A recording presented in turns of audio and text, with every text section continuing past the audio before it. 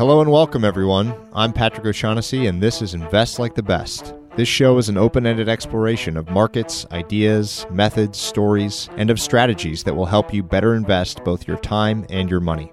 You can learn more and stay up to date at investorfieldguide.com. Patrick O'Shaughnessy is the CEO of O'Shaughnessy Asset Management. All opinions expressed by Patrick and podcast guests are solely their own opinions and do not reflect the opinion of O'Shaughnessy Asset Management. This podcast is for informational purposes only and should not be relied upon as a basis for investment decisions. Clients of O'Shaughnessy Asset Management may maintain positions in the securities discussed in this podcast. My guests this week are Kevin Systrom and Mike Krieger, the co-founders of Instagram. I met Kevin and Mike a few months ago over a shared interest in business and investing. I found them both to be extremely good people who have a rare talent for finding and solving interesting problems. Indeed, problem solving and jobs to be done is a big part of our conversation. I realized walking into the podcast that Kevin and Mike also have a rare set of experiences, having both built and sold an extremely successful product from scratch, but then also operated and scaled inside of one of the largest businesses in the world. This means they have unique knowledge to offer just about anybody interested in business and in products. We dig into all those lessons here. I'm working on hosting more founders and CEOs on this podcast and can't think of a better pair to show you why I want to do so. Please enjoy my conversation with Kevin and Mike. So, gentlemen, we're going to talk about a lot of business-related stuff. We'll talk about Instagram for sure, because I'm fascinated by what you learned, both building the business from scratch and then also operating inside of a massive organization. But I always like to begin with whatever has your interest and attention right now.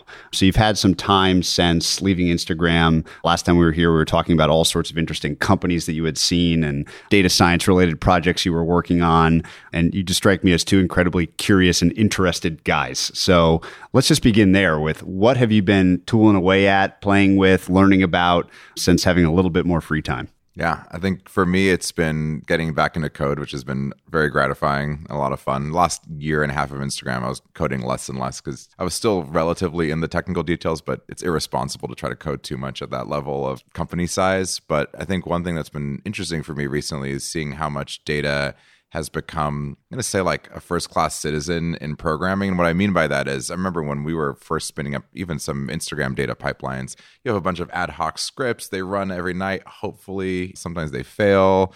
We can tell the story of how our first analytics pipeline ran because it was seriously duct tape, harrowing disaster. And going from that to the point where you have things like TensorFlow be readily available. I've been playing with some data pipeline stuff where it's just much more declarative, much more thought through, much more built for a whole team working together on data rather than that one data analyst in the corner. That's probably the thing that has most changed from when we started Instagram, where the new hotness then was web frameworks that let you spin up a site fairly quickly like Django and Rails, to now I think the same opportunity exists in data and pipelines. I feel like when we started, we were beginners. And by the end, we hadn't mastered the game. You can never quite master the game. But by the end, we had figured out our game. And we had a great run. And we created something that a lot of people love in the world. Over 1 billion people use it every month. We were really proud of the team we had created. It was over 1,000 people when we left across how many offices? 3 main ones and probably 6 or 7 other ones. Yeah, exactly. So we had all these amazing people around the world. And to be 35, and I guess Mike is 33, pressing the reset button and starting again is this awesome but harrowing adventure of becoming a beginner again.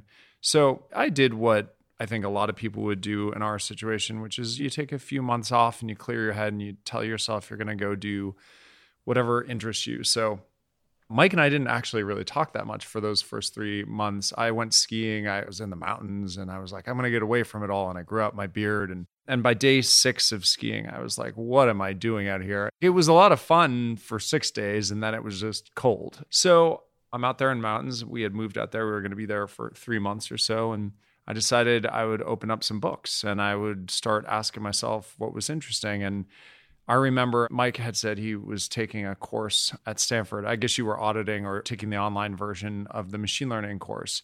And I was like, machine learning. I've heard a lot about that. I should probably look into that. It helped us a lot at Instagram. It was phenomenally useful for making the site what it is today, but I never really understood the details.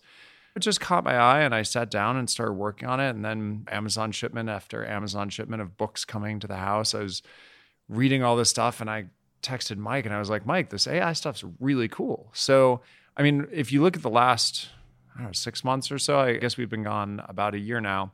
Most of that time has been understanding the math behind modern machine learning and then implementing experiments and trying it ourselves. But Mike was my inspiration there. What is your early opinion on the places that what you're learning can be applied most usefully, whether that's in a business context or some other context? There's an engineer at Instagram who's our machine learning guru, and he had this amazing phrase, which is machine learning, it's just math. And I love that. By the way, it is just math. It's not magic. It can't tell the future. Well, in some cases, it might be able to tell the future, but we'll get to that. But it's just math. And if you just understand that it's just math, then you understand that you can't hope to just apply math to problems and have it solve those problems overnight. I mean, of course, it's world changing. And of course, you can get to better outcomes.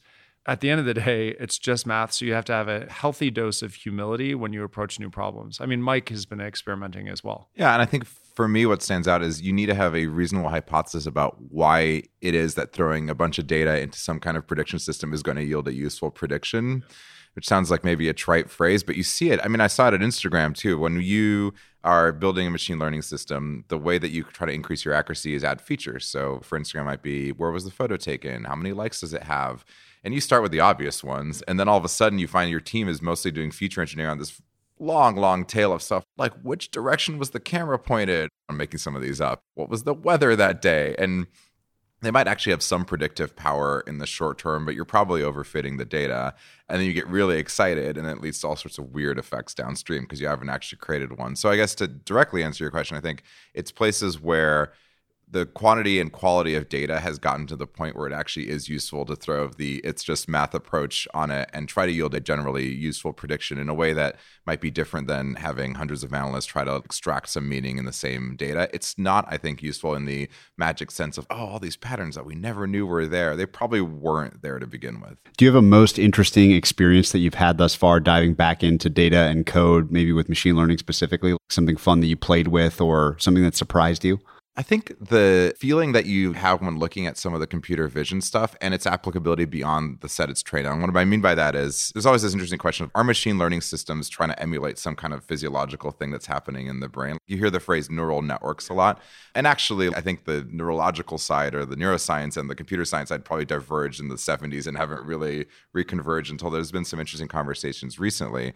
But one thing that I found really exciting was you train a bunch of computer vision algorithms on a set of images for one particular problem. And weirdly, it works really well for other sets of problems, sometimes not even vision related. So I think there is this convergence that might happen now in the next 5-10 years where we say, hey, all right, it is just math, but it is looking at things in a way that could have some parallels to how we see it. And what's beautiful about the human brain is how plastic it is and how much we're able to say, yeah, I know how to see in this domain, but now I'm interested in applying that somewhere else. So that applicability was the moment where I was like, there might be something more to this than just a particular domain vertical sort of thing. And it kind of comes through when you start looking at, all right, how can we analyze time series? Is that sort of analyzing an image, and how is it like analyzing an image or a sound wave, and thinking about the applicability across domains, even for a given model? ML seems like one of the many incredible new tools for leverage in the emerging business person's toolkit. One of the things I was fascinated about with Instagram is when you sold, it was, I think, 12 people, a small team that even at that size had achieved serious scale. And that was almost 10 years ago when you guys started. I know you've also looked at some startup founders, maybe even made some angel investments. What is your take on the most significant differences between the stack that you guys dealt with when you started and what you're seeing either hands-on personally or from the startup founders that you've talked to recently? I'll go actually all the way back to my internship in college. It was at a company called Odeo, which not many people know, but you know the company it became, which is Twitter. And we were maybe 8 people when I joined Odeo. And I remember part of my job as an intern was to go to the co-location facility in San Francisco. And I remember the general area of town. I don't remember the building, but we would walk in and you'd have to wear these ear covers because it was really loud, and you'd bring your jacket, and we had to go reboot the servers, and we have 8 on a rack. And anyway, when we started Instagram, I guess I just thought that's how you did things. So Mike will laugh at this because at the beginning, we both thought it was normal. We bought a server in a colo facility. And by the way, this was interesting because we had never seen the server, whereas at least in the Odeo days, we knew our servers. When Instagram launched, the flood of people came in and everyone wanted to use the service and we couldn't keep up with demand. So we had to figure out, what are we going to do? And I like to say the only time Mike and I have ever really gotten into an argument was whether or not we needed another server. I didn't want another server because I was penny pinching. We were a startup and who knew what would happen? Mike was like, we have to get another server. Mike was right. And we had to get a few more after that, it turns out. But my point in telling the story is it used to be that you had to have these physical things. And then we were at a VC's office and they were like, well, why don't you just use AWS? And we're like, what's AWS? And the second we got on AWS, it was like, wow, we just scale efficiently. And by the way, the things we were scaling efficiently were all libraries that had been open sourced by many companies before we had started. I remember in the Odeo days, what did you use as a caching layer? Maybe you had to roll your own thing. And then it was memcached for us. And then it became this other thing and this other thing. And just the number of open source libraries that we could use for free to start a business, AWS cost something, but it was effectively scale for free. You could build a business for what? I think we spent $65K total by launch day when we launched Instagram. And that was a $500,000 raised. Maybe we should have raised less. I don't know. Shoulda, coulda, woulda, right? But now you look at it. And you realize that I bought a book back in the day, and I think it was called AI in Python or something. It was an O'Reilly book, but it was back in the day. And it had an entire chapter on neural nets, but it was like how to create them from scratch. There were no libraries. You couldn't plug into anything. There were no server types that you could just spin up with everything installed. And now we're in the place where actually you can do that. Scikit-learn exists. And not to say that that's production ready, but it exists and you can use it. XGBoost, we were talking about the other day, it exists. You can use it. TensorFlow, all the flavors around TensorFlow exist. Now you're in this place where for zero marginal cost, you too can have these things at your fingertips. And then it becomes, I think, not about access, but about the knowledge of how to use these super tools.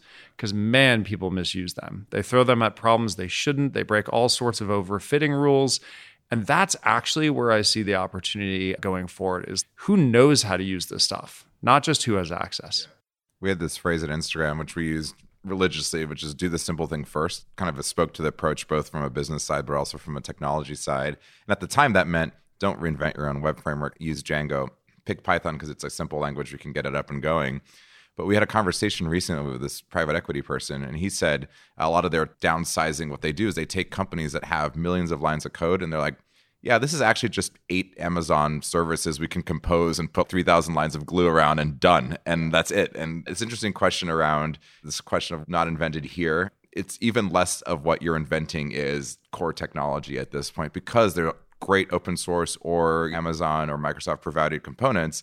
Now it's what you do with it. And now you differentiate on what data you can get in, what data you can provide, or what problem you're solving for people, which I think is actually exciting because you're sitting around and you're like, is the world well served by hundreds of companies all reinventing the same exact technology? No. It's like, let's do something interesting with it. Yeah. What is in common between the most interesting younger founders that you've talked to in terms of the markers of someone that might use this stuff responsibly? Can you sort out any difference between those that you think are going to do a good job versus those just copying and using powerful tools just to use them? I think the founders who get interested in what their data actually looks like underneath. It's like an underappreciated thing because you're like, oh, I have a million examples of this. I'm going to throw it in the system. And I like the founders that were like, oh yeah, and I spent a day just looking at the examples and you're like, oh, we realized half the images came in backwards or upside down. I'm like, that would have been a problem, but you wouldn't have seen it if you actually weren't diving in. So I think what we always try to do is bridge the things that were really unscalable, handling support tickets ourselves at the beginning, or still coding for a really long time, even though the team was scaling,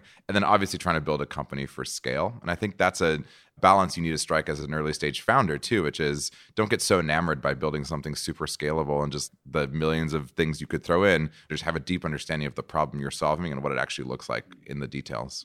There's this really interesting thrust of startups that are general purpose tools, productivity tools, for lack of a better term, that can do a million different things, but they don't seem to do any one thing that you actually need, which is a good excuse to talk about your guys' interest in this jobs to be done framework. I know this was an important part of how you thought about things at Instagram. I'd love to hear just kind of from the beginning why you find this idea compelling and how you think other business people can use it to their advantage. Well, from the beginning, we always said you have to solve a problem. So if you're going to build a product, the only reason it should exist in the world is because it solves someone's problem. And when we started Instagram, we listed out what the top 3 problems were with mobile photos at the time. So number 1 was that most people felt their photos were terrible because, by the way, they were. They were with a blurry lens. It was on an old camera, or not an old camera, but the sensor was terrible. It was just at the beginning of digital photography. The second was that people wanted to be able to share their photos everywhere. They were fragmented between a bunch of different services. So they were on Twitter, they were on Facebook, they were on, at the time it was Posterous and Foursquare. You were across all these services and you just wanted to take one photo in one place. And the last one was speed. It was so slow to not only take a photo, but also get it onto one of these services, because I don't remember what transfer speeds were on average, but it felt like it took a couple minutes often. And this was when I can't remember if at the beginning of Instagram you were allowed to background apps, because remember you couldn't actually background an app and then it couldn't upload the photo unless you were staring at it. Exactly. So all the things we take for granted now in terms of solved problems were unsolved problems there. So we wrote those 3 down and we said we were going to crush each of them. So we made filters as good as we possibly could to make up for the fact that the camera wasn't that good. We made a one-click sharing feature that allowed you to tap a bunch of services and auth with them and share all at once. That turned out to be great for growth, by the way. And then the last one we were most proud of was, as you were captioning your photo, we would actually upload the photo in the background, regardless of whether or not you completed, because, okay, we'll upload it, and if you say cancel, we'll throw it away. But if you say, hey, here's my whole caption that I spent 5 minutes figuring out what to say to sound clever, it turns out all that time your photo's been uploading in the background. So when you click done, within a fraction of a second, it says done, and you're like, wait, but I thought I had to go upload it now. And that little sleight of hand meant that Instagram felt enormously fast compared to all the other ones. So by focusing on those 3 problems, I think, and by the way, a bit of luck and timing, Instagram was at the right place at the right time, and it solved core problems around something people clearly wanted to do. So later on in Instagram, so we always had that phrase, which is solve a problem. I came across Clay Christensen's book, Competing Against Luck. Actually, I came across one of his writings in a different form where he mentions this, but then found out he wrote a book about it. So reading about jobs to be done theory was one of the most transformative experiences for us at Instagram, because we realized that's what we had meant when we said solve a problem. So jobs to be done is effectively, people need this product in their lives to solve a problem for them. So what are they hiring it to do? It sounds a little weird to hire a product because usually you hire people, but imagine all the things in your life are employees instead of just things. What do you want them to do in your life for you? And if you can explicitly state the problems that it solves, not just the functional ones, but the social ones, the emotional ones, then you understand why people have this product. And when we started to pivot around that notion, saying each of our products needs to be very clear what problem it's solving in someone's life, why is someone adopting this thing, then you started to see this enormous amount of success. I mean, the number of products we launched and the success of things like stories eventually on the Instagram platform was all because we had adopted this framework.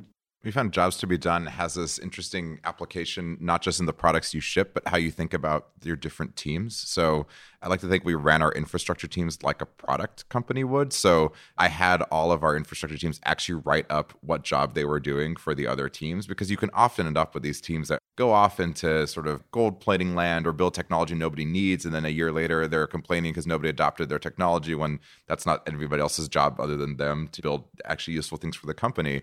And at first, people kind of grumble. They're like, why are we writing these strategy documents and jobs to be done for a team that's focusing on machine learning tools? And then a year later, they're like, oh, cool. I know that my job, our job as a team, is to build the fastest way of deploying models for other Instagram teams. So let's throw out the other half of the projects that wouldn't solve that job, and let's do the stuff that actually matters. I'm really curious how your ability to identify problems or jobs evolved through Instagram. So one of the things, for example, that we've noticed in Instagram is very much a platform. People do with it unexpected things.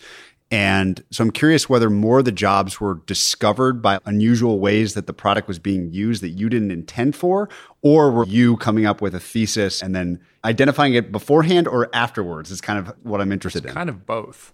By the way, there's no secret here. You don't wake up one day and have this vision. You're on top of the mountain and you say, team, we're going this direction and no one's ever seen this thing before and it's going to be amazing. That doesn't happen. I'm sorry. The romance is out of the story. Instead, what happens is you note these trends that happen in the world that you see popping up, and maybe even in your data. One of my favorite stories is about this tool called Fiddler internally, where effectively they said, hey, I want to know how people are using this product. So for public posts, whether it's on stories or on regular Instagram and feed, I want to select, maybe it's men age 13 to 21 in the US. How are they using it? And it just samples a bunch of their posts and it shows it to you in a grid. Okay, females in France who are 24 to 37. I'm making these ages up. Let's see that. So you're kind of seeing a sampling of the world in a specific demo. And what you very quickly see is that although Instagram's primitives are very basic and can be used in many different ways, it turns out groups of people use it in very specific ways. So when we were designing stories and we asked ourselves, okay, what tools might be super useful? It turns out that all those teen boys loved taking to stories and asking questions of their friends. So they would color out the background as a solid color. They wouldn't even take a photo and they'd ask a question. One of our engineers had this insight that he was going to build a polling sticker for Instagram stories. And I still remember seeing that and going, I don't know, am I going to use that? And they're like, trust me, the teens are going to love it. And they launched this thing, and day one, it was a hit. And it just skyrocketed, and usage of stories skyrocketed. That's a simple story of a developed product, how you can look into the data, see the trends, and say, hey, how are people hacking our product? And how can we meet them in the middle to make that way easier? Hashtags on Instagram, people were using hashtags way before we allowed people to actually track them. Track them or click them. Or in fact, that was one of the harder technical projects early on because we were trying to figure out how to make links. We were really early in our technical careers back then. But there were probably other examples too. We had one where we were just looking for anomalies in our accounts, which is important when you're fighting spam and just making sure that your community is healthy. We found one account that had deleted thousands of images. Clearly they're posting bad stuff and then deleting it. Let's go take down the account. We're like, okay, we should look at what they're posting first. And we realized it was an account in Indonesia and it was a store, sort of independent business, and they would post a item for sale, and then when they sold it, they would delete it. So of course they would delete a bunch of things. This was 2013, years before we had any inkling of a commerce product inside Instagram.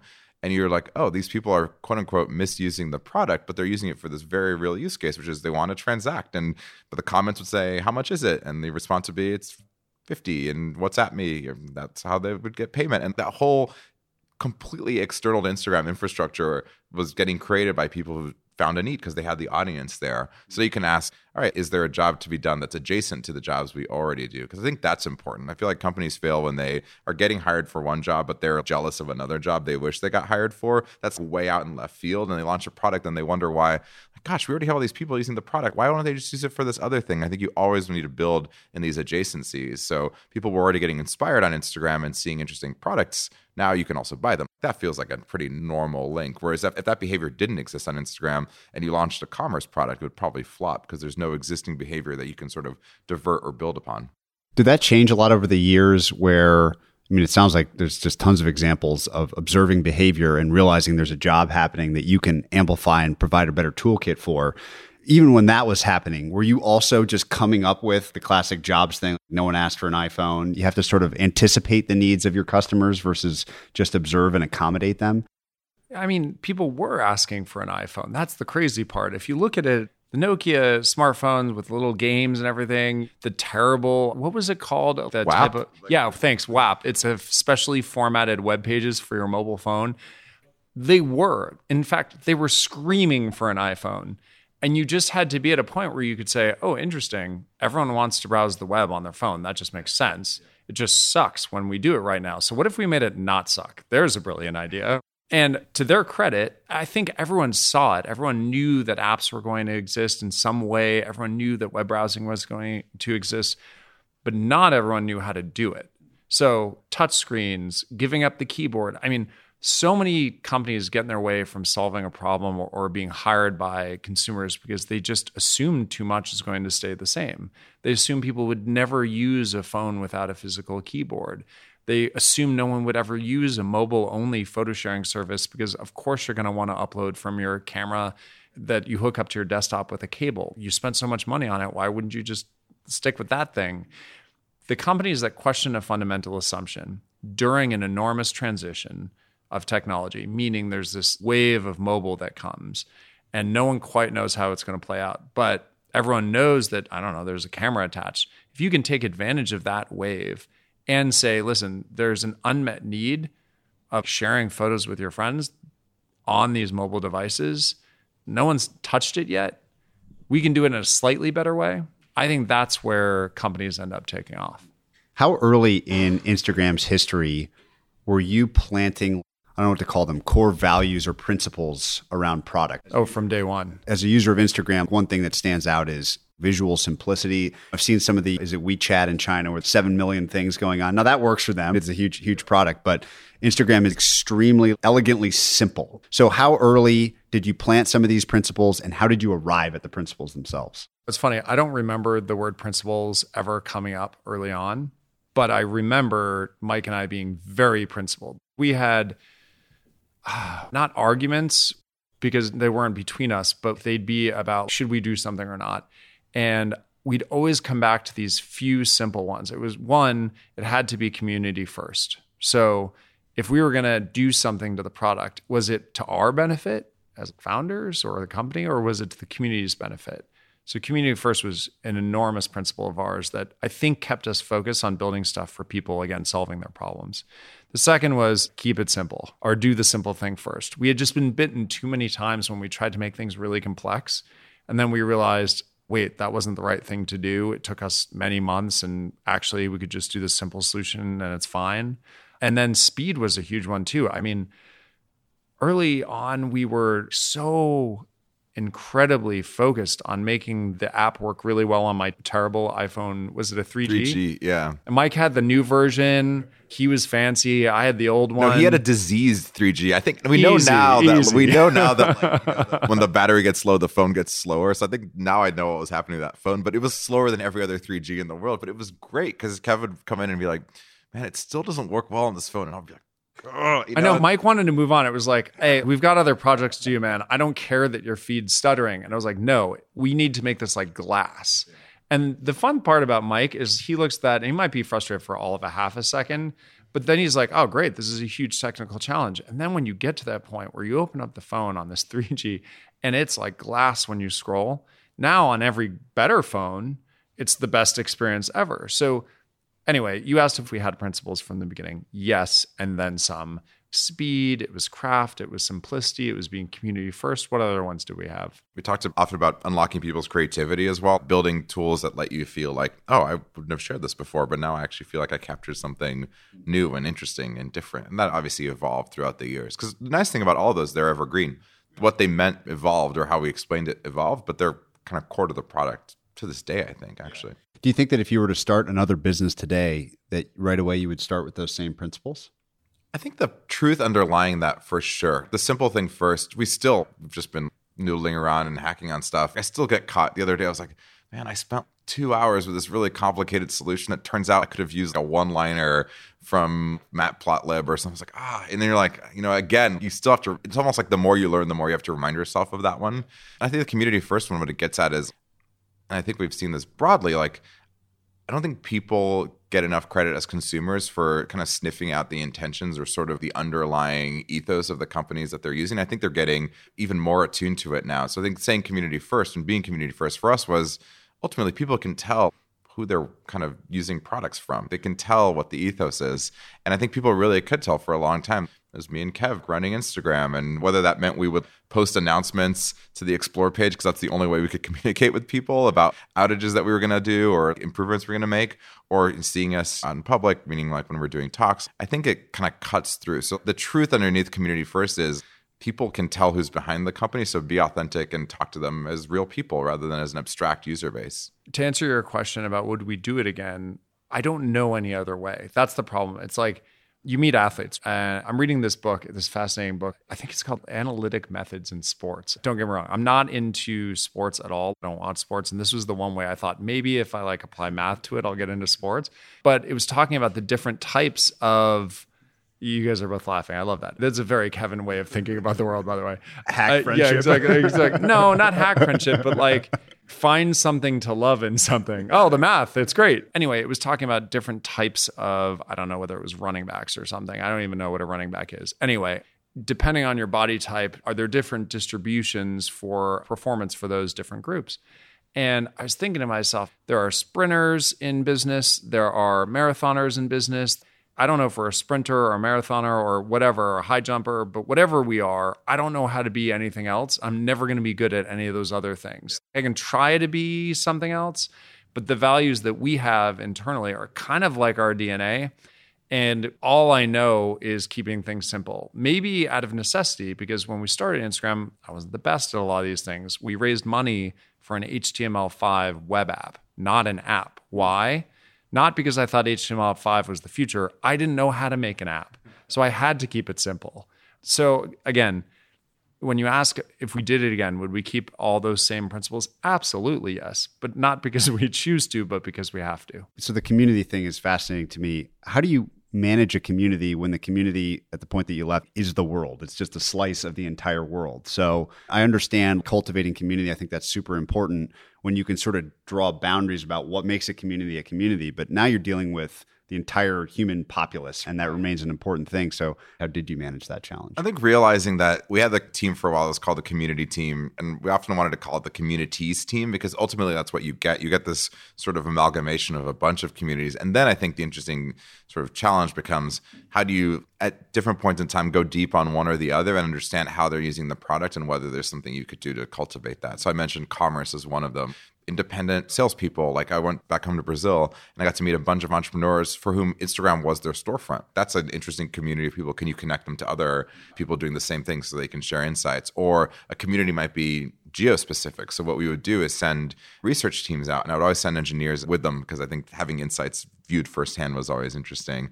And they'd come back and say, hey, you just spent a week talking to French teens. Here's what's interesting about that community. Let's change the product in this way potentially, or let's make it work better in this way. So you end up realizing that the joy of Instagram is that it could scale and not become just one huge living room with 1 billion people in it, but a whole collection of different spaces.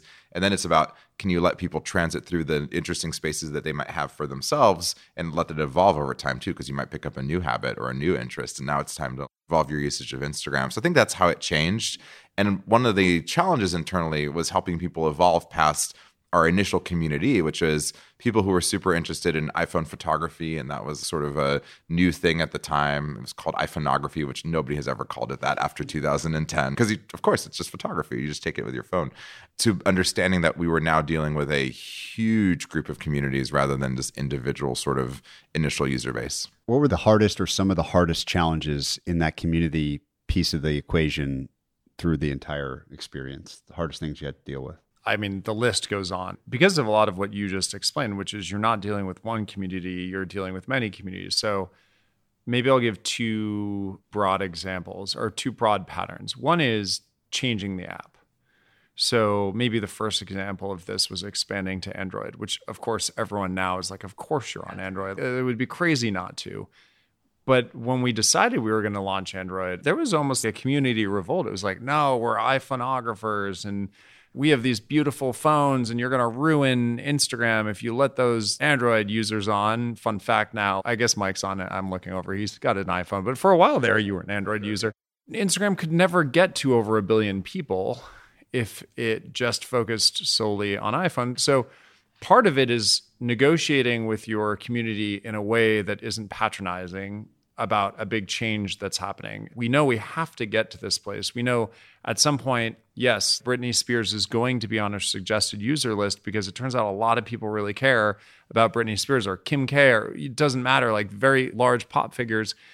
I know you adopted this app initially because you wanted to just follow the best photographers in the world, but Instagram's larger than any of us now with our own viewpoints. It's this platform that should be universal and not just unique to our own wants and needs. It would be selfish as leaders if we kept it to just our thing, because what we want to do is build a platform, not just a little app. So those changes, I think, were hard.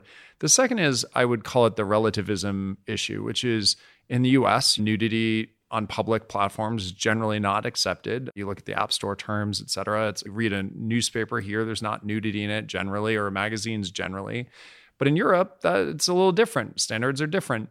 But it turns out as a platform, you have to make one rule. And how do you deal with the fact that France might see it one way and the United States might see it another, and you're one group? So explaining to people why certain things can be on the platform and certain things can't, that's really tough because you're caught between different views on a subject. But when we say community first and we're that big, we don't mean the community runs the platform. Instead, it's, okay, we wouldn't be here if these billion people didn't use this app. You can either treat it as if you are a dictator in charge of the thing that they use, you have your views on policies, et cetera, or you can view it as, I'm really thankful I have this job. I'm really thankful all these people showed up and for some reason they continue to show up and then some. How do I make it so that it's best for them?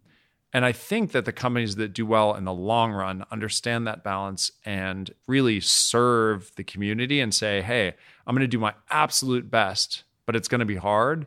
I'm going to do my absolute best. And that continues to, I think, play out today on Instagram. It continues growing and people love it.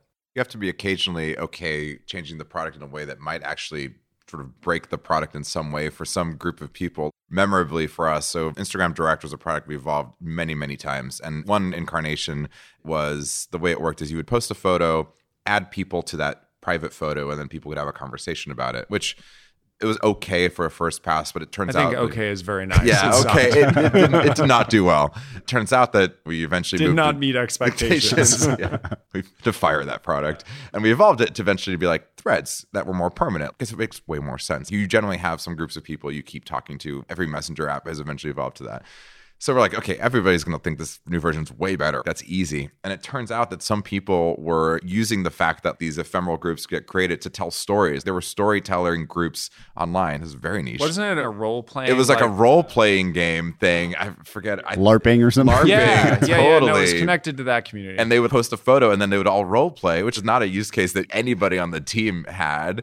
And it was very small. But I remember the first day, we were getting bombarded. While small, you have a platform of 1 billion people. If it's a small percentage or sub 1%, it's still a lot of people. And the team was really upset. They're like, man, like all these people are really angry about this change. I'm like, can we find out why? And they're like, oh, it's all these LARPers. I'm like, all right, well, you have to be okay sometimes changing the product in a way that might break some use case and just try to understand, was it a bug or did you just make a decision and then be principled about it? But Mike, agree or disagree, every major change that came with a ton of pain was either A, the best decision we ever made, or B, the worst decision we ever made. Exactly. I guess that was an agree or agree and a multiple choice in one, so go for it. I think what's interesting there is you can't treat every major disruptive change as being necessarily the right thing for the product.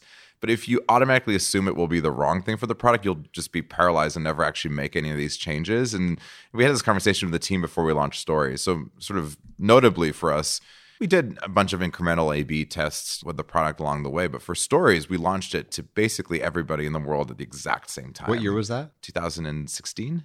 We had a small holdout. And that was it. Maybe even not a holdout. We had like 0.5% of people didn't get it. And not because we thought it wasn't the right move, but we thought it would be at least useful to be able to measure what effect it had, at least among some group of people. And we tried to keep that holdout very short, like a couple of weeks, and then they got the product.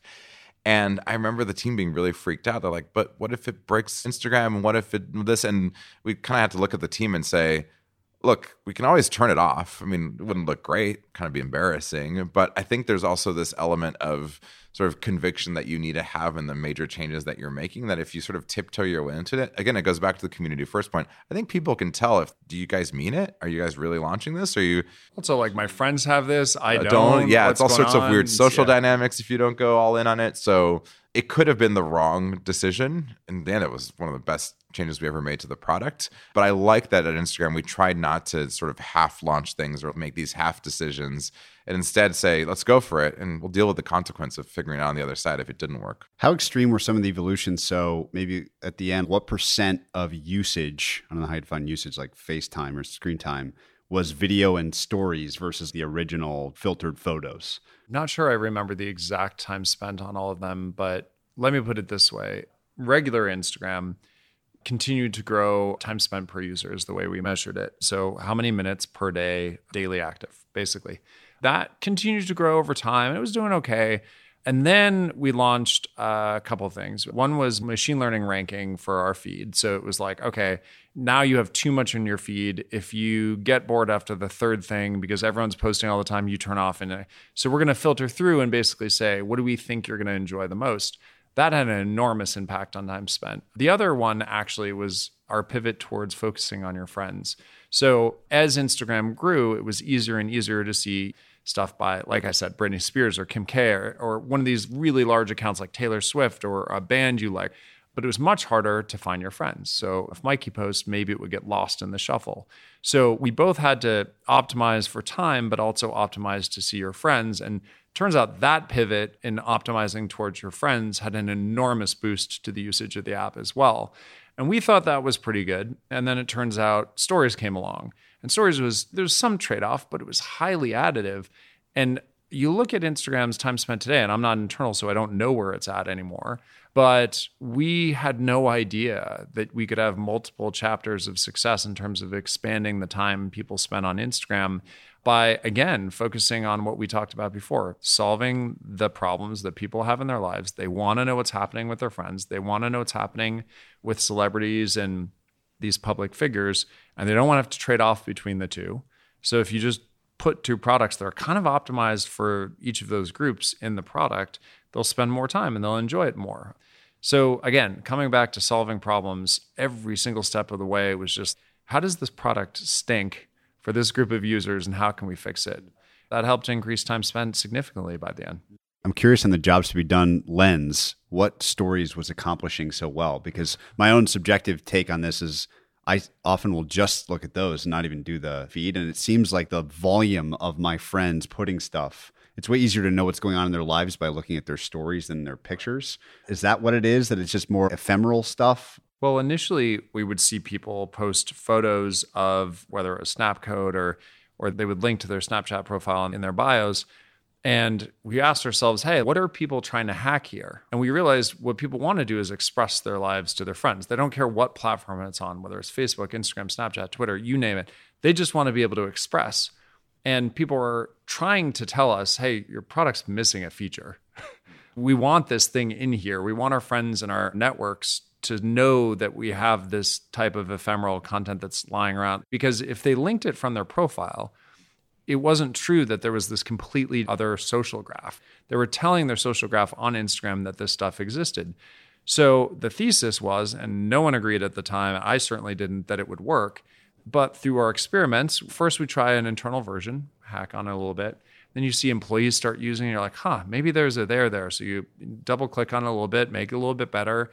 And what we saw by the end was that people just want to express themselves creatively to their friends and family or fans. And it doesn't actually matter if that's something that lives on your profile permanently or whether it goes away in 24 hours and it's full screen. It doesn't matter. Maybe there are new products that could be launched based on that insight. We just got two in and then we're not there. So my take on Stories was that when you think about jobs to be done, Instagram was being hired for a job and it had gotten, like, as an employee that might degrade in performance over time, Instagram had just gotten worse for that job. When you look at early Instagram, it's actually a lot more like Stories. People would post 4 or 5 times a day, whatever they wanted. Over time, you have sort of what I think of as like sort of the natural laws of physics of a feed product, which is people start being more selective about what they post. We would interview a bunch of people over the years and they would kind of express what the rules of Instagram were to us, which was really, really funny to me. And they would say, you never double Insta. What does that mean? Like, you don't post twice in a day, maybe at prom? I was like, okay, we've not built intentionally, but we've evolved a product that is self-limiting in a way that the original version wasn't. Like if you scroll back all the way in my feed or Kevin's feed, I was posting multiple things a day, and even I got more selective over time. So I'd like to think that we just got worse at the job that people originally hired us for, and Stories was the evolution we needed to make in order to recapture being really good at the job that people hired us for originally, which is I want to really quickly share what I'm up to with my friends and then engage with them on it when they see what I'm up to. What was the most interesting thing you saw as Instagram penetrated more into developing parts of the world? I'm assuming that your success sort of followed better bandwidth and better mobile penetration or something like that. Any interesting observations? That must have been really neat to watch that happen. All sorts, especially in the last couple of years of Instagram, spent a lot of time thinking about, we've talked about Instagram emerging markets and how we make that work. Kind of things you notice in the US, you can rely on people having generally the same quality of network connection throughout a day. And that can be very wildly in other countries. So we sent a research team over to India and they would say, oh yeah, I try to load up as much of my feed as I can at home because I have Wi-Fi there. And then I go out and I'm really rate limited everywhere else. So we realized our product was actually not great for that because the second you went somewhere new, it would try to refresh. And if the refresh failed, basically the product would stop working. So there's things you can do around thinking about people's day-long experience of Instagram versus sort of single experience of Instagram. The other thing you start realizing is how cost plays a factor. One of our largest growth drivers ever internationally was, so there's a concept called zero rating where basically a carrier wants to get more customers. So they'll say, hey, Instagram is free for a month, or Instagram is free up to this amount, or Instagram is free for photos but not videos. And this cell provider in India launched that feature for Instagram, and it was incredible what a rocket ship it was, where if that happened to AT&T here, I don't think we'd see much more than a blip. Most people are either on lax enough data plans or have universal Wi-Fi. Like, it's just not an issue. So you start realizing, are the impediments to using your product different in different countries? Are you limited because most people are using a device on Android device that you don't support yet? Okay, well, we should probably go support that. Also, an interesting example we had was we often look at what version of Instagram people were signing up with. Usually it should be a pretty recent version because if you think about what happens when people sign up, they go to the Play Store or the App Store, they download Instagram, it's the latest version, and they install it. And we're getting all these signups from a version that was a year and a half old. And we're like, those spammers are at it again.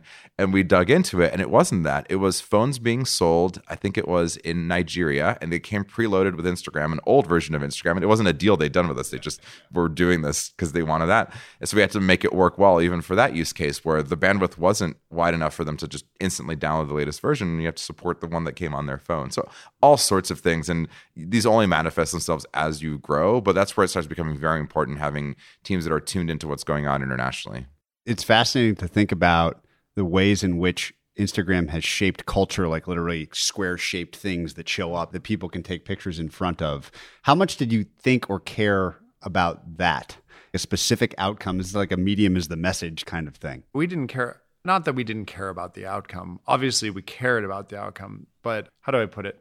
There's a great venture investor here in town that we met with the other week. And he said often the companies that basically start off searching for a great startup idea never find one. The companies that start off with, hey, I had this itch, I wanted to scratch it, I think other people have this problem too. I'm going to create something really awesome that like solves this thing for me. And to be very clear, the first version of Instagram was literally for me and Mike. It was all the stuff we wanted in a product. It's called Bourbon, right? But the future version of Bourbon that would become Instagram, when we decided to just do photos only, we focused solely on what we thought was an awesome product for us. And thankfully, that resonated with a larger group. Square photos came, in large part because I think a lot of companies were doing it at the time, like Hipstamatic and Camera Bag were kind of square photos. But I had taken this class in Florence, photography class, when I studied abroad. And my photography teacher made me use a Holga camera that only took square photos with, by the way, a pretty terrible lens. So the idea of how do you make terrible lens plus square photos work on the iPhone was something that I kind of went back to my experience in that darkroom saying, what makes these things more interesting? Toning them, overexposure, light leaks, all this stuff. Borders were a big deal. None of which, by the way, matter today on Instagram. When's the last time one of your friends added a border or put like an enormous filter with light leaks on there? Think about that. What got us there didn't get us here. And just looking back at that experience, you have to just kind of see what people say they want at the time, what problem it solves at the time, knowing that those problems get arbed away pretty quickly, and then it's on to the next thing. But imagine Instagram today has live streaming.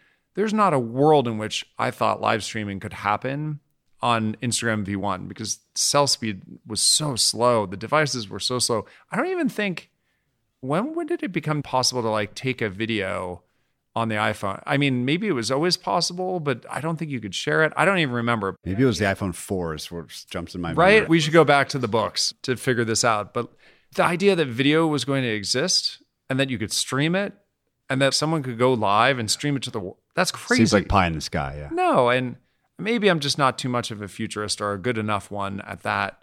I consider myself a hyper pragmatist, which is just what problem exists right now? How do we solve it best? And then that'll earn us the ticket to go solve the next version and the next version, the next version. If you amass a community in the meantime and you're nice to them, they will pay you back and then some. And that's how Instagram got to where it is today. It actually gets at a management challenge I think we had over time, which was, I think we share this characteristic. Kevin and I are very complementary in many ways, but share, I think, a set of values and ways of looking at the world. And one of them is that sort of what's available today or soon, like in the next 6 months, and how can we make that mainstream and make that a behavior that now all of a sudden that unlocks in people, which I think was taking photos, it was shooting video, it was live streaming. And our teams would sometimes look at it and be like, yeah, but what are we doing in 5 years? What's the 5-year vision? I'd be like, promise me you still work here in 5 years? 5 years, yeah, exactly. Like average tenure was not 5 years. And we had a year, I remember, where we were like, all right, well, maybe we should be doing more of this. And we spent some time prototyping hardware ideas that never saw the light of day.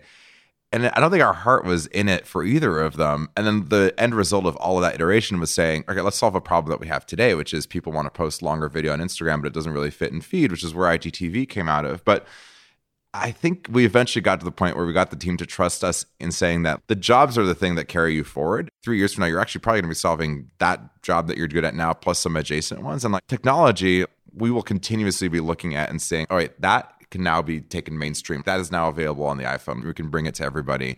Not so much, wow, we're all wearing AR headsets. Let's build that today because nobody's going to use it. And by the way, you have a billion people that would have benefited from a different thing you could have been building on instead. I don't think enough teams think about the opportunity cost of being super pie in the sky. And obviously it's important to have R&D teams in some companies developing that technology, or else it wouldn't exist.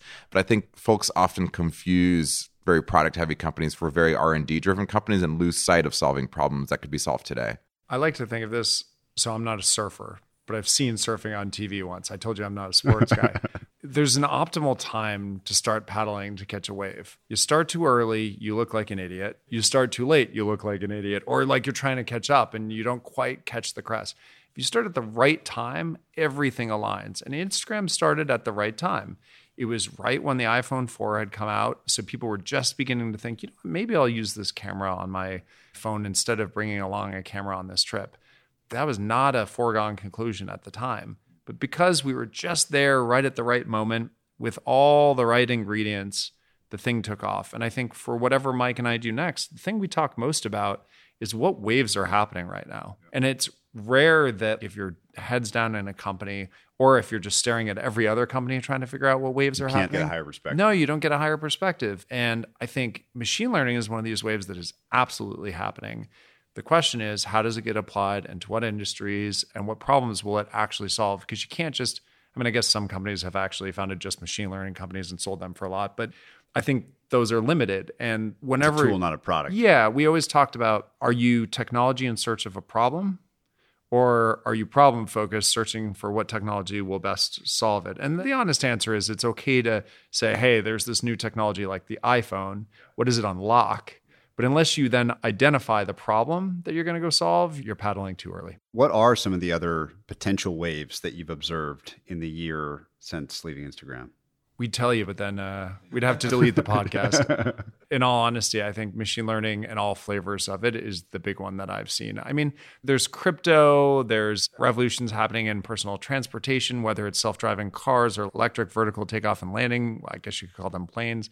The one I get most excited about that feels like a wave, like a real wave technologically, is the idea that we now have the ability for, when I say the everyman, I mean literally just me with my laptop, to go apply machine learning to problems where maybe you haven't applied it before.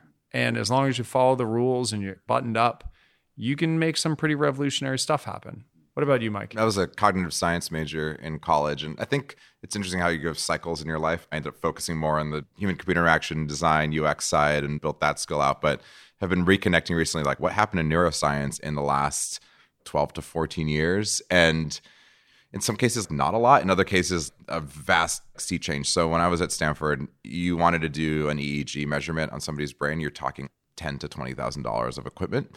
You can get a pretty beautifully designed off-the-shelf Muse headset for $200 an hour, $250. That's obviously the trend around miniaturization and all these different things. But actually, it's a story about machine learning, which is the only reason that the Muse, which basically helps you meditate, is useful is that they've trained a bunch of ML models on brainwaves, and they could say, this is what calm looks like, and this is what stress looks like. And, I'm grossly oversimplifying it, but now we can tailor an experience around it. So I'm excited about that combination of things. I just got the Oura band that measures sleep. And in some cases, it's telling you what you already know. It's like, yeah, I did sleep very poorly last night. It's like, that's why I feel bad. But it also, to me, it was interesting to say, like, what does it look like when I am more stressed out before bed in terms of heart rate variability? So I think that combination of devices getting smaller, more powerful. The fact that the Oura can pack all of that into a ring shape is pretty interesting. The fact that the Muse can basically just look like a headband from Star Trek. It's not something you'd wear in public, but it's still portable. I can travel with it and generate useful insight is a combination that I'm pretty excited about. You guys had an unusual, maybe singular experience of being kind of the prototypical early stage garage style founders, from bootstrapping something interesting like Instagram through managing a very big team, but also doing it inside of one of the largest companies in the world. There's just got to be really interesting insight to tap from your guys' brains because of this experience. So the first is the ways in which your thoughts on leadership and management of teams and people maybe change the most or evolve the most in the time in which you were at Facebook. I don't know how big the team was when you joined, I guess 12, and 1,000 when you left. So what major chunky lessons do you take from the leadership part of the job while at Facebook? So there were how many chapters? Well, I'll lay out the chapters and then we'll go through them. The first was the me and Mike phase. It was just us. We were hacking. We were getting stuff done. I mean, the big thing I think we realized there was enormous prioritization of your time, working on things that matter. So again, identifying problems that people actually have, rank ordering what you're actually focused on, and focusing only on the top one or two things to the detriment of everything else, and it's okay. We had a no external meeting policy for like 4 months before launch, and it drove investors crazy because they're like, what do you mean no? Who do you guys think you are? And it was not born out of arrogance. It was literally born of the fact that there were two of us, and every minute spent outside our tiny desks on a pier was minutes that the product wasn't getting built. And we stuck to it basically until we launched. But also, so Mike, remember early on, it was just the two of us. So scale and leverage was an enormous lesson that we entered into this death spiral where we launched, and I think we might have been... No, we were two people when we launched. And I think we hired Josh, our community manager, right after that. And then we got Shane to come on. And so it was 4 people. But the problem was it was growing like a weed and we were fixing it and not hiring people. So we went into this death spiral of not having enough time to hire people. Thus, the problems were getting bigger because it was accelerating beyond our control. And then we wouldn't have the time to go hire those people. So it just... Compounding problem. Yeah, it compounded. I don't even remember how we got out of it. But the point is, hiring people earlier for something that's working, I think it was both enormously helpful to be small and nimble when we had to be. But then when that thing starts going, don't hesitate to hire up. I mean, Mike did a lot of the early hiring early on, but also did a tremendous amount of the server fixing at 1 a.m. There are pictures of him on a camping trip where he's got his laptop open with a Wi-Fi card, rebooting the servers. But scale and leverage, I think, at that point was important. What about maybe once we joined Facebook? Yeah, I think what was interesting about that transition is we were, I think at that time, 16. We'd hired all of 4 people during the time the deal closed. And we needed to accelerate. And one of the benefits of being inside Facebook is they've put a ton of work into sort of core engineering management training. So I think a lot of companies sort of look around and say, oh, that person's been around the longest. Maybe they should manage. And that's often the wrong approach. So I think the 2 things from there that we adopted, I think were absolutely the right thing. Number one is make management a parallel career track to individual contribution. And it sounds obvious, and I would have assumed that most companies do this, but I was just speaking at a dinner for growth stage companies, and I was sort of talking about this point and being like, of course, everybody does this. And somebody came up to me afterwards. He's like, I was about to roll out our new career ladders, and they don't do that. And management was a promotion. I'm so glad I came to this dinner tonight. But it's essential because you don't want people to self-select into management just because they see it as a promotion or the way that they're going to get more authority in the company, but as a calling or at least an interest of like, oh no, I'm more interested in the people side and building out the teams.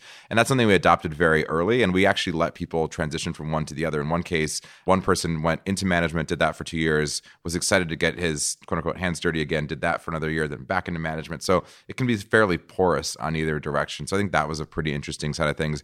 And then another mistake I think companies make is that they're like, now you're a manager. Just because we called you that, you know everything that you're doing. Or like, maybe here's a book. Actually, that's like a real transition and requires real mentorship. So giving people that extra set of resources for that first year, whether it's extra coaching, either internal or external, doing skip levels, meaning I would often go talk to their direct reports and say, how's it going with this new person? And they'd be like, oh, that's great, except for this one thing, or it's a disaster. And you're like, okay, well, maybe we need to hit the reset button and do something different. But just a lot of intentionality around that practice of core management was key. And I think that's how we got from 16 people with no managers to basically a year later, we were almost 80, and we already had probably 12 managers managing that. And you sort of start figuring out the right ratios that you wanted. So you make a great point. We grew up in a very interesting way where our first managers, other than me and Kevin, happened once we were already inside Facebook, which meant that we were able to sort of look at what was working well about their internal sort of core engineering management discipline and say, great, that works really well. Let's adopt that as much as possible. I think one of the things that maybe we both caught on towards the end was, don't forget that your main job is to build great products for people. You can get into this state where you've got career ladders and you've got all these tools for managing at scale. When's the last time you sat down and said, what product are we going to build for people? What do they care about? Or are you just sitting there having people bring it to you that don't actually subscribe to the same philosophies that we did early on?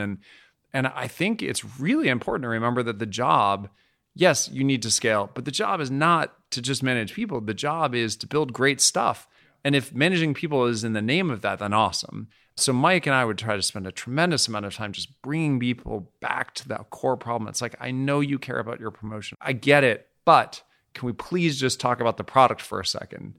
And I think that you can get to a certain scale where people forget that the fun job is not just the politics of managing a large organization, but instead you got to work on the product. I also think one of the lessons we learned throughout our time at Facebook was, do not pat yourself on the back ever. We got hit in the face so hard multiple times launching products that didn't work. And thankfully, very few people remember the name Bolt. It was a little app that we launched, never worked.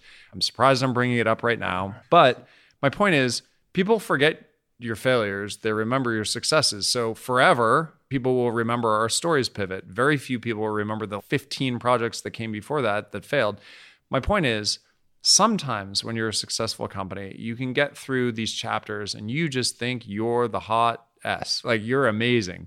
And what ends up happening is you get lazy and you focus on the management stuff. And what you have to remember is that there's someone out there who really, really wants your spot in line, and they're going to fight hard, and they're going to launch an amazing product. And if you're not hungry, and if you're not paranoid, and if you're not focused, like I said, on building those products, you can pat yourself on the back to getting this level and assume everything that got you to this point will get you to the next point, and you are going to be dead wrong. And I just think we had enough failures early on, and maybe because we sold the company and people were like, oh, you're done, and we wanted to prove them wrong. I think we stayed really hungry and we tried really hard, and we learned not to just sit upon the perch and assume that everything was going to go well. And I think that's part of why it continued to go well. I think we would learn this lesson. We'd run biannual employee surveys and obviously check in with people in between, but almost every metric in the end was correlated with, are we doing great work on the product? Like I remember it was like, how optimistic are you about Instagram's future? Do you feel like you're growing at Instagram? Do you see yourself here? What tenure do you expect to have at Instagram? And the pre and post of thing like stories or a thing like ranked feed or a thing like pivoting and making direct work was stark. And you'd look at, we would do initiatives internally to do the management side of things, and they're important too, because they often will fix some block and tackle that you're dropping the ball on. But then ultimately, that rising tide of, oh yeah, we are excited. Mike's kind of annoyed that this org is not exactly structured the right way. Yeah, and I'll keep raising it, but I'm really excited we get to tackle this big thing. Listening to you guys, there's two major things that I extract, and I'm just curious if you think these two explain things best. So the first is this sort of community/product centricity, which you've heard other great modern business leaders talk a lot about this principle, Bezos most notably, maybe with this kind of customer obsession idea. And then the second, which is really interesting, is this humility tied to pragmatic observation, that you're not trying to predict what the problems are going to be 5 years from now, trying to look around and see what they are today. And the humility piece is the willingness to disrupt your own business. Do you think that those are kind of the right two pillars? Am I missing a major one? I totally forgot. We had this principle early on, or we called it a value, which was humble but confident. It's like you should be ripping confident about your idea, but humble enough to know you might be wrong. Figure it out pretty quickly. And I don't know why we focus so much on that humility. I think it was just because the fear of being wrong, the fear of missing this great opportunity. I mean, let's go back to this context. We were two guys who had pretty good jobs in tech, and we both really desperately wanted to try to take a crack at starting a startup. And this was our one chance. If this didn't go well, I mean, probably not going to raise money again anytime soon. We'd just be those guys who burned that cash. And this was our chance. So I think the only way to face challenges like that is to say, we are going to put everything possible into making sure these people who use our product are happy. And we're going to try to be so humble that every moment we're going to maybe question ourselves 4 times before cutting or before shooting or whatever you want. And when we do that, that just raises the chances of success at every single trial along the way. Would you agree? Yeah, and I think almost to a fault, we were very intentional about every sort of decision that we made along the way. And I think that comes from that balance of the decision has to matter. So you have to be prioritizing correctly. So I think that comes from the product centricity and that sort of user focus. But then ultimately, you also have to be willing to say, all right, let's debate this and then let's also commit and go forward. One of the phrases we really liked was from a case study we both studied independently, which was, we may not be right, but we're not confused. And we loved that because it really captures, you can't basically try to diversify your efforts when you're 2 people. You got 2 people, you should probably focus on one thing. But you also have the humility to say like, well, we might not be right. A story I like to tell is Bourbon.com, which was the product that we'd built before Instagram. That site and product was active, and we were ready to pivot back to it after we launched Instagram if that hadn't worked. 4 hours into the launch of Instagram, it was clearly working. We had to turn it off because the server was overloaded, and we were just turning off left and right anything that we could. But I woke up on the morning we launched Instagram, and I was like, I hope this works. But if it doesn't, I'm not done. I want to keep going. We still got money in the bank. Let's figure out what's next. The 2 other areas that it's funny to talk so much about a business and not touched on these 2 areas yet. Instagram, again, is unusual in this sort of build it and they came. Distribution sort of handled itself. I'm sure that there were a lot of things that went into thinking about its growth, but it seemed to grow pretty fast, just virally from the jump, which is unusual, obviously, for a business. So distribution is the first growth. And then the second is the business model. So this is a free product, and we know now how it makes money, or some of the ways in which it makes money. But how often did you guys think, or do you think about growth, distribution, building those channels intentionally versus just letting the best possible product handle growth on its own because it's that good? It's a little bit of both. How do you manage it? And then how do you not get in its way? How we manage it, I mean, Mike and I would spend a ton of time early on optimizing the landing page. So it's, to be clear, when I said the 3 problems that we solved, one of them was sharing on multiple platforms. And it turns out we both loved, Mike was he has hundreds of thousands of users on Twitter. And that was before Mike was the founder of Instagram. And we looked at that and we were like, wow, if we help people share to these platforms and their links back to our platform, that can be enormously helpful. So we optimized that landing page to make sure that when you clicked on a photo from a friend, you would see that this was the app they used. Turns out the filters and the borders were actually kind of calling cards for us.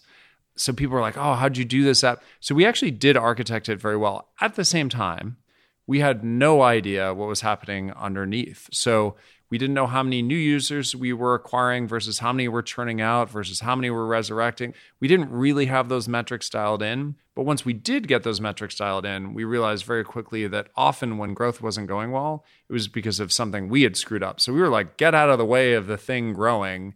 We're screwing it up. I mean, Mike has a bunch of stories about push notifications not working, or how did we screw our growth up? No, exactly. And we would look at it and say like, wow, this growth went off a cliff. Oh, how did people change? Is there a competitor? And 99 out of 100 times it was the push notification system broke. That was a very, very common one, or some engagement thing broke. Memorably, once we shipped a version that crashed every time you try to upload a photo if you were in Japan. You end up getting these very specific, crazy region-specific bugs. You need to make some changes. As we grew, we're like, it's hard to find a username. That seems like a trivial problem, but you start running out of usernames. How do you help people through that sign-up process? It's not the same way you would have helped them through it at the very, very beginning. But I think going back to the surfing metaphor, the way you distribute and grow is also very much tied to when you're building it. People come to me all the time and are like, hey, I'm launching an app. What should I do to make it as big as Instagram? I'm like, time travel back to 2010 and we can have a conversation because it's a different thing. The avenues of growth we had, for example, we shared a lot on Twitter and Facebook, and then you would get attribution and you would share back. I don't think that's the case for either of those platforms anymore. Mostly because Instagram grew so much, right? Everyone was like, wait a second.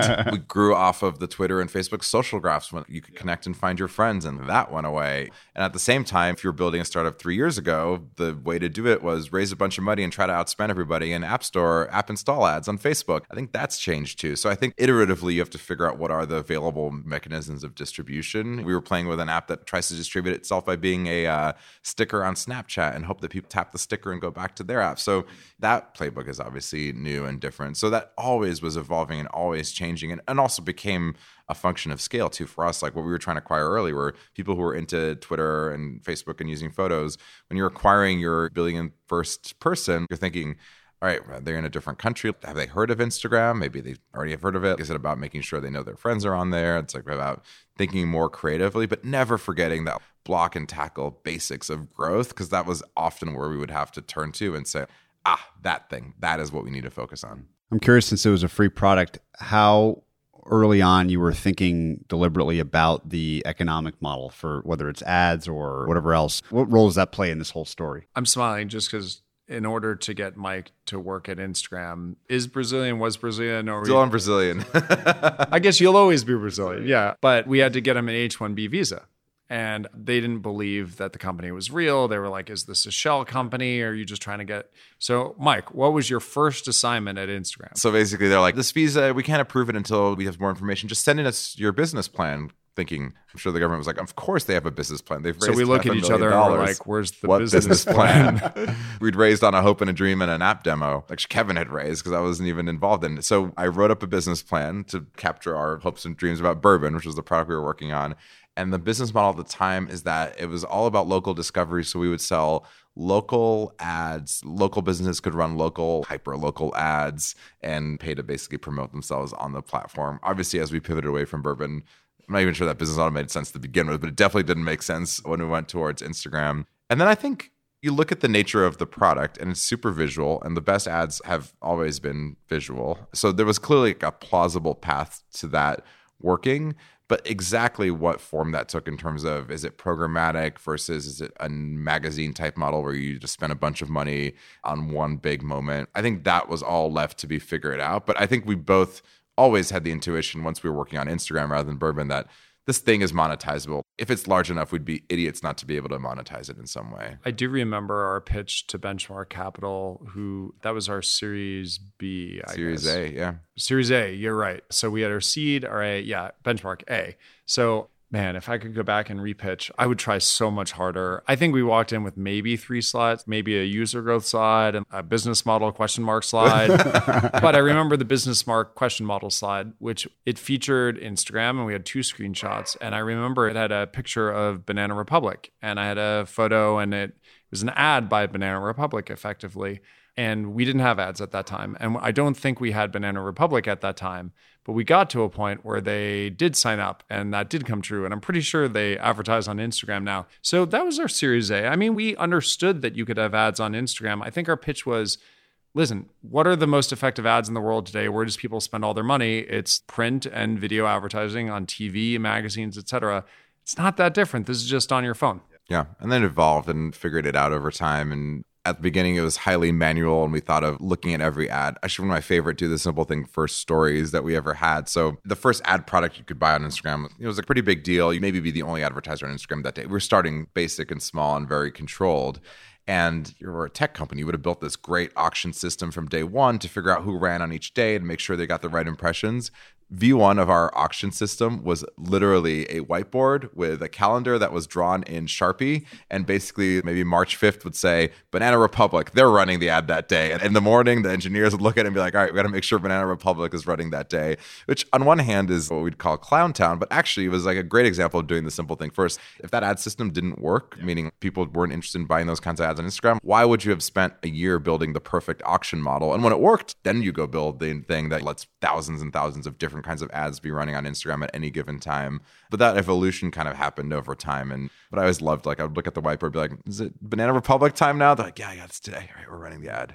I'm curious how you guys think about your own kind of business and investing ambitions. This is an investing show. I haven't talked about investing at all. I know you're interested in companies being built and problems being solved. And so how do you think about what to do as investors, as allocators of your own capital now? You don't have to spend as much time thinking about how to allocate capital and resources within a much bigger business. I like to say we were always venture investors. We just hired our own entrepreneurs. And again, at every moment, you're deciding how to spend time and also resources when you hire people on what products and projects. They just all happen to be related. Maybe that's why some of the best investors, especially in venture, tend to invest in verticals and get it right because they understand the space versus spreading themselves too thin. I don't know. I mean, maybe listening 5 years from now to this podcast, I'll be like, interesting, that's how I thought about venture investing. And maybe I'll have a completely different view. I mean, the world of investing is giving ideas the chance to take flight, hoping that they work, and basically just having different levels of risk. At the seed stage, you're like, I have no idea if this product is going to become this world-changing thing. And in Instagram, I like to say, whoever invested in Instagram early had zero insight into what Instagram would become because they didn't invest in Instagram. They invested in bourbon. Maybe there's a view there on the team, and maybe I think we all got very lucky back then. And then once it takes flight, you have to decide, okay, does it have a chance? And then once it's really big, the question is, what are the growth avenues? And maybe it becomes public someday. And then you have different juries all along the way. But as an investor myself, what I look for are great companies that understand their customer in and out and are solving a really unique problem that no one else has quite figured out how to solve. And those companies tend to do very, very well. But I have very little track record. I mean, I have a little spreadsheet. I said, Mike, I was like, here are all the venture investments I've done. And I'm like, the multiples, it's looking good. It's not great, but you got to be humble because you never know. But looking at it more focused in the next few years, I have this one mentor who's like, yeah, you figured out how to be a great entrepreneur, but being a great investor, it's a completely different game. And unless you approach it with that humility of, I might actually be pretty bad at this, so how can I learn as quickly as possible? I think that's the only way to figure out this next chapter in investing. But again, I don't know if it's 10% of our time or 90% of our time, but it's a fun game to figure it out because it's so different as much as it was similar. We walked into a meeting with a VC a month or two ago, and he's like, biggest thing I've learned in my career as a VC, product doesn't really matter. Go-to-market is everything, which, both of us were like, what?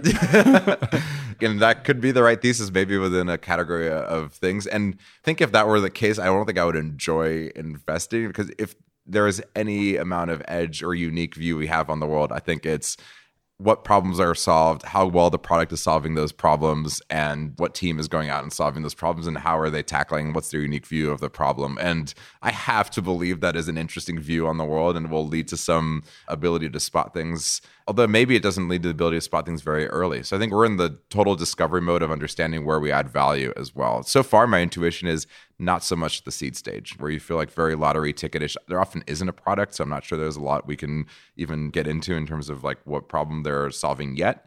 Whereas actually the sort of underappreciated maybe part of our journey was going from that 1624 to 1,000 employee base where you're saying, how do I motivate a huge team? How do I think about building a repeatable product process? How do I think about having multiple bets in play at once and make sure that we still deliver on the core of the product? And like all of that stuff is really interesting. And in many ways, the companies I've enjoyed spending the most time with are in that Series B, have traction, but don't really have a company yet around it. How about mentors for you guys? You just mentioned a mentor of yours, and you also mentioned this idea of being thoughtful about training people inside of Instagram, whether it be the individual contributor track or the management track. What were some major mentors that you guys had that made an impact on your thinking? One of the people I met in college, actually, because I was taking a class on digital design and building things, was Reid Hoffman. And at the time, he was still mostly involved with LinkedIn and hadn't yet thought about, was maybe doing a little bit of investing, but wasn't full on venture yet. And if you think about mentors, there's probably a theme that you have learned from each of them. And for Reid, I think it's leverage. When he goes and says, hey, I want to make this podcast happen, I want to make this book happen, I get somebody great to partner with and then make that happen. And I think as a self-reflection, I'm the kind of person that tries to do too much myself. I'm like, of course I can figure this out. And the answer isn't that you couldn't have. It's that, one, there's probably somebody else out there who's been thinking about it for much longer who could do that faster and better. And two, that incremental minute could be spent thinking about some different things. So that question of leverage and how to scale yourself is one that on self-reflection need to be even more mindful of now that we don't have a team anymore, because quite literally there's no delegation that can happen right now. What are we working on tomorrow is all that's getting done right now in this partnership. So for me, it actually came later on in Instagram, because early on I was like, yeah, I mean, everyone looks up to Steve Jobs and everyone looks up to Bill Gates. And I think they should, because they've been enormously successful in what they do. But it wasn't like a personal relationship, or we go back to being specific athletes. They were all very specific athletes in their own arena, but it never quite clicked. And for me, I went outside of venture startups and I said, who just thinks the way I like to think, very logically and principled? And I got introduced to Ray Dalio. And I remember my first conversation with him, we were talking about some of the ways we ran Instagram and some of the ways they run Bridgewater. And man, that couldn't be more different. But having a very specific view and holding onto it, I thought was something that was really special, regardless of whether you're right.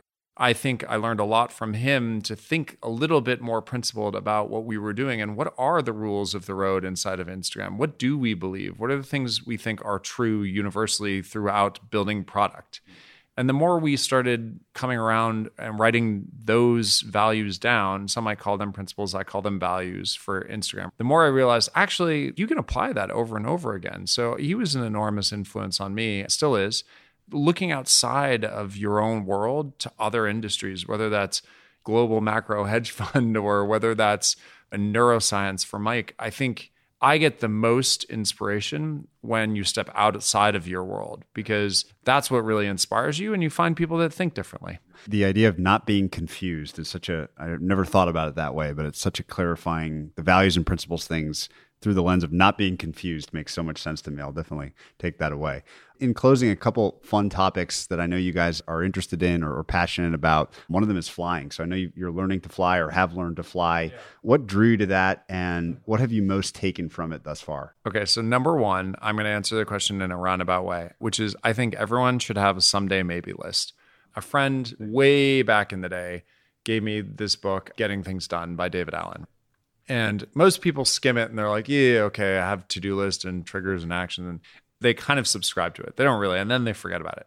I went pretty deep on it, but the one thing I came away with was you should always have a list of things that you think are really interesting, but you don't quite have the time to do right now. And I have a long list of those, and then it keeps growing. But when I left Instagram, I said to myself, okay, what do I want to do? And I was like, well, I could go venture investing, I could go hiking, I did the skiing thing we talked about. I looked down at my list. I said, oh, that's right, I have this list. And I went through it and I was like, I think people who sometimes leave their companies get a little, I don't know, the word might be dull. They just get a little slow. They're not as sharp because they're not managing something every day. And I was like, I want something really hard to learn where my life's on the line and that could be like thrilling and exciting, but also very technical.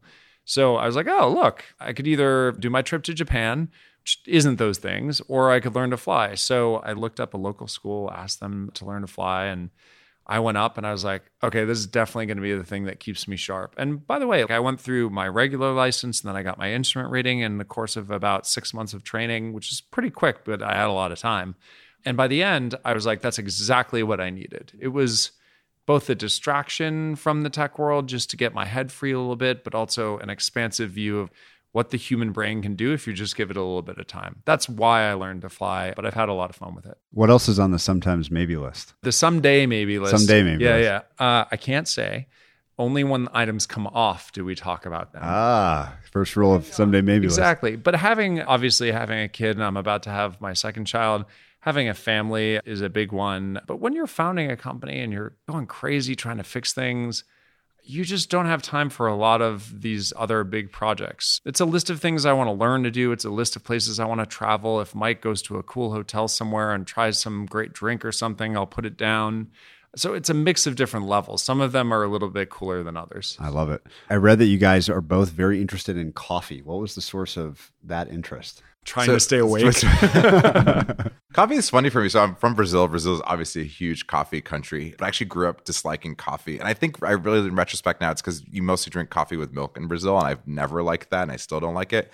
And I remember It actually goes back to this craft principle. Like I remember moving to San Francisco, wandering into this weird, dirty alley, and I was just on a walk. There was a coffee shop in the wall. I'm like, what is going on here? And having this awesome, mind-blowingly good experience. I'm like, oh, this could actually be a real pleasurable, intentional experience. And that was Blue Bottle in one of their first locations. And that sort of went, I think it was actually a fun instance of craft at Instagram early on, which is we got everybody. So Kev was a barista in college and understands espresso really well. And we taught basically every new employee how to pull a reasonable espresso shot. So at any given moment, you see somebody over there grinding and tamping it down and extracting and wandering back to their desk. And it was like a good sort of onboarding experience that we both enjoyed.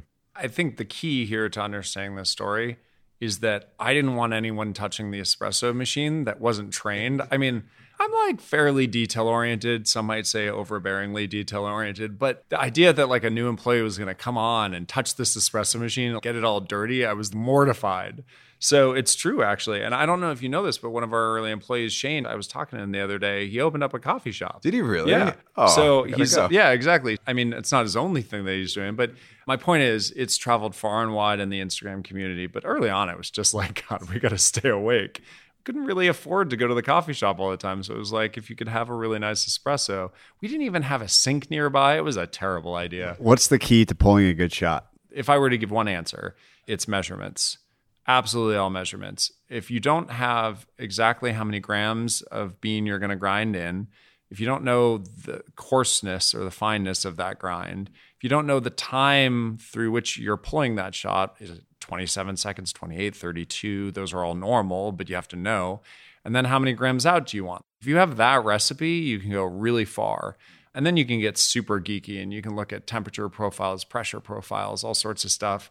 These days with a kid, when I wake up in the morning, I just want fast coffee, and pulling an espresso shot is a great way to get your mind working in the morning because it's this little balancing act of getting everything set. But it's good. When you hit it, you hit it. And when you don't, if you're a little bit off, oh, it's nasty. Yeah, there's like probably like punishes you. There's probably 4 things that I think people in tech are naturally drawn to. I'd say coffee is one of them because you can be very precise. Photography is another one where I think this has actually gone away with the iPhone being the predominant way people capture, or phones being the predominant way people capture. But for a while there, people would love being like, oh, what's your ISO? Oh, I was able to get this great low light and do this like long exposure, f-stop 3. And I love that stuff too. And at some point I realized I was more in love with the technical process and the technical side of photography and the actual photography side of it. Flying is the other one, I think, where there's all these things going on all at once and you're trying to figure out where all that go. And then cooking is probably the last one where tech has managed to take over cooking as well. Like I love doing sous vide and being like, all right, we're going to do this 36-hour carnitas recipe at exactly 144 and then I'm going to brown it. And I don't know. I think it gives you an excuse to learn something new. Yeah. So you guys are roughly my age. I'm 34. You've had a fascinating set of life experiences thus far. What parting thoughts or lessons would you leave people listening with that you've gleaned from your experience, advice or otherwise? I think never self-selecting out of things because you don't feel like you know them yet. When you look at us, we were not people with computer science degrees. I had a degree in human-computer interaction. Kevin had a degree in management science and engineering. Like we knew some programming. But when I found a photo recently from week 1.5 of Instagram, and my friend Sean is sitting next to me, and I think it's Kevin's photo, and the caption is like, working on the servers or something like that. And it was a friend of mine who'd worked at the previous startup with, and he'd come over and try to help me with some of the scaling things. And I was like, I look back on what I didn't know then about scalability, about servers, load averages, setting up good database design. I had no idea. And we had no idea about management. We'd never managed a person. I would joke with our Instagram team, every person we hired was automatically the largest team I'd ever managed in my life. So you have to have the self-awareness to know that you don't know everything and hire people that can teach you or get yourself that lesson otherwise. But also the sort of open-mindedness of saying, I don't know that yet, but not knowing that is standing in the way of me proving something out or solving some problem. And then taking that sort of learning mentality, like that was us over and over and over and over again. I think I have 2 connected to this. One is no matter what new idea you have, people are going to tell you it stinks. People are going to tell you it's not possible. It's been done a bunch of times. I mean, think about how many times when we said we were doing photo sharing, people were like, photo sharing's been done. When's the last time anyone innovated in photos? They're going to tell you this. And the goal is twofold. One is, first of all, if you're looking for some sense of congratulations or go get them, you're not going to get it. You're just not. The second is, that doesn't mean it's a terrible idea. But also doesn't mean it's a good idea. The one common thing of all great ideas is that they usually look pretty bad at the beginning. Also, really bad ideas also look bad at the beginning. So it's your job, I think, to tease out quickly, are you on the good side or the bad side? And I think that's something we did fairly quickly. I mean, we had bourbon, which wasn't working, and it was on the bad side. There were some good things about it, but it was on the bad side. But we learned quickly. We isolated the things that were working, and then out came Instagram. But everyone along the way, I mean, even the first couple of years, people were saying Instagram's a fad. So the ability for humans to foretell the future is terrible. So don't focus on that. Just focus on whether or not you have conviction, and based on the data, do you have proof? I think the second thing, and this is the final thing, is just to stay super curious and stay a learner. I think people throughout their lives will get to, I don't know, if you're lucky, you get through college, and then people stop learning. And then they stop trying and they get a job at a desk, and maybe they listen to a podcast to pass the time. Maybe that's you listening right now. But think about it. When's the last time you picked up a book on a new subject, something that piques your interest? I mean, maybe you don't have a lot of time because work is super busy. Maybe you're managing a family, et cetera. Find ways of staying curious and learning new things, because it's super sad to think that the last moment we learn is that last day in college. My goal is for college to last my entire life, even if I'm not paying for it. So I love both those answers. And I got this image, Mike, when you were talking about anything, if you're going to be really successful, almost by definition, it means you know 5% of the stuff that you're going to know at that end state. What could be more exciting than that? My closing question for everybody is to ask for the kindest thing that anyone's ever done for you. I can go first. Go for it. Yeah. This is the good thing about having two people. Okay, so kindest thing. It's hard because there are a lot of kind things along the way, but the one that stands out to me is my uncle when I was, I want to say in fourth grade. So this would have been, I think, 94. I was getting into computers and I had this curiosity, and he ran this computer business, and he could tell I was excited about it. And I had learned some QBasic programming. Remember that, Mike? QBasic. I was playing around with it and showed him that I was excited. We had one computer in the house and my dad was doing it for work. My mom needed it. The family shared it. And one time, and I don't remember exactly when, he came to our house and he pulled out a laptop. And I still remember it because the screen was green and black. It wasn't black and white, it was black and green. He said, "Here, you can have this." And I don't even remember if it just ran DOS or something. It basically let me start programming. And I had it in my room, and I remember the table it sat on, and I would use it every single night for hours on end instead of doing my homework. And for him to take what probably was really expensive at the time, I mean, laptops were not cheap, and just say, "Here, kid, take this thing, program your heart out." That was definitely the kindest thing anyone's ever done for me.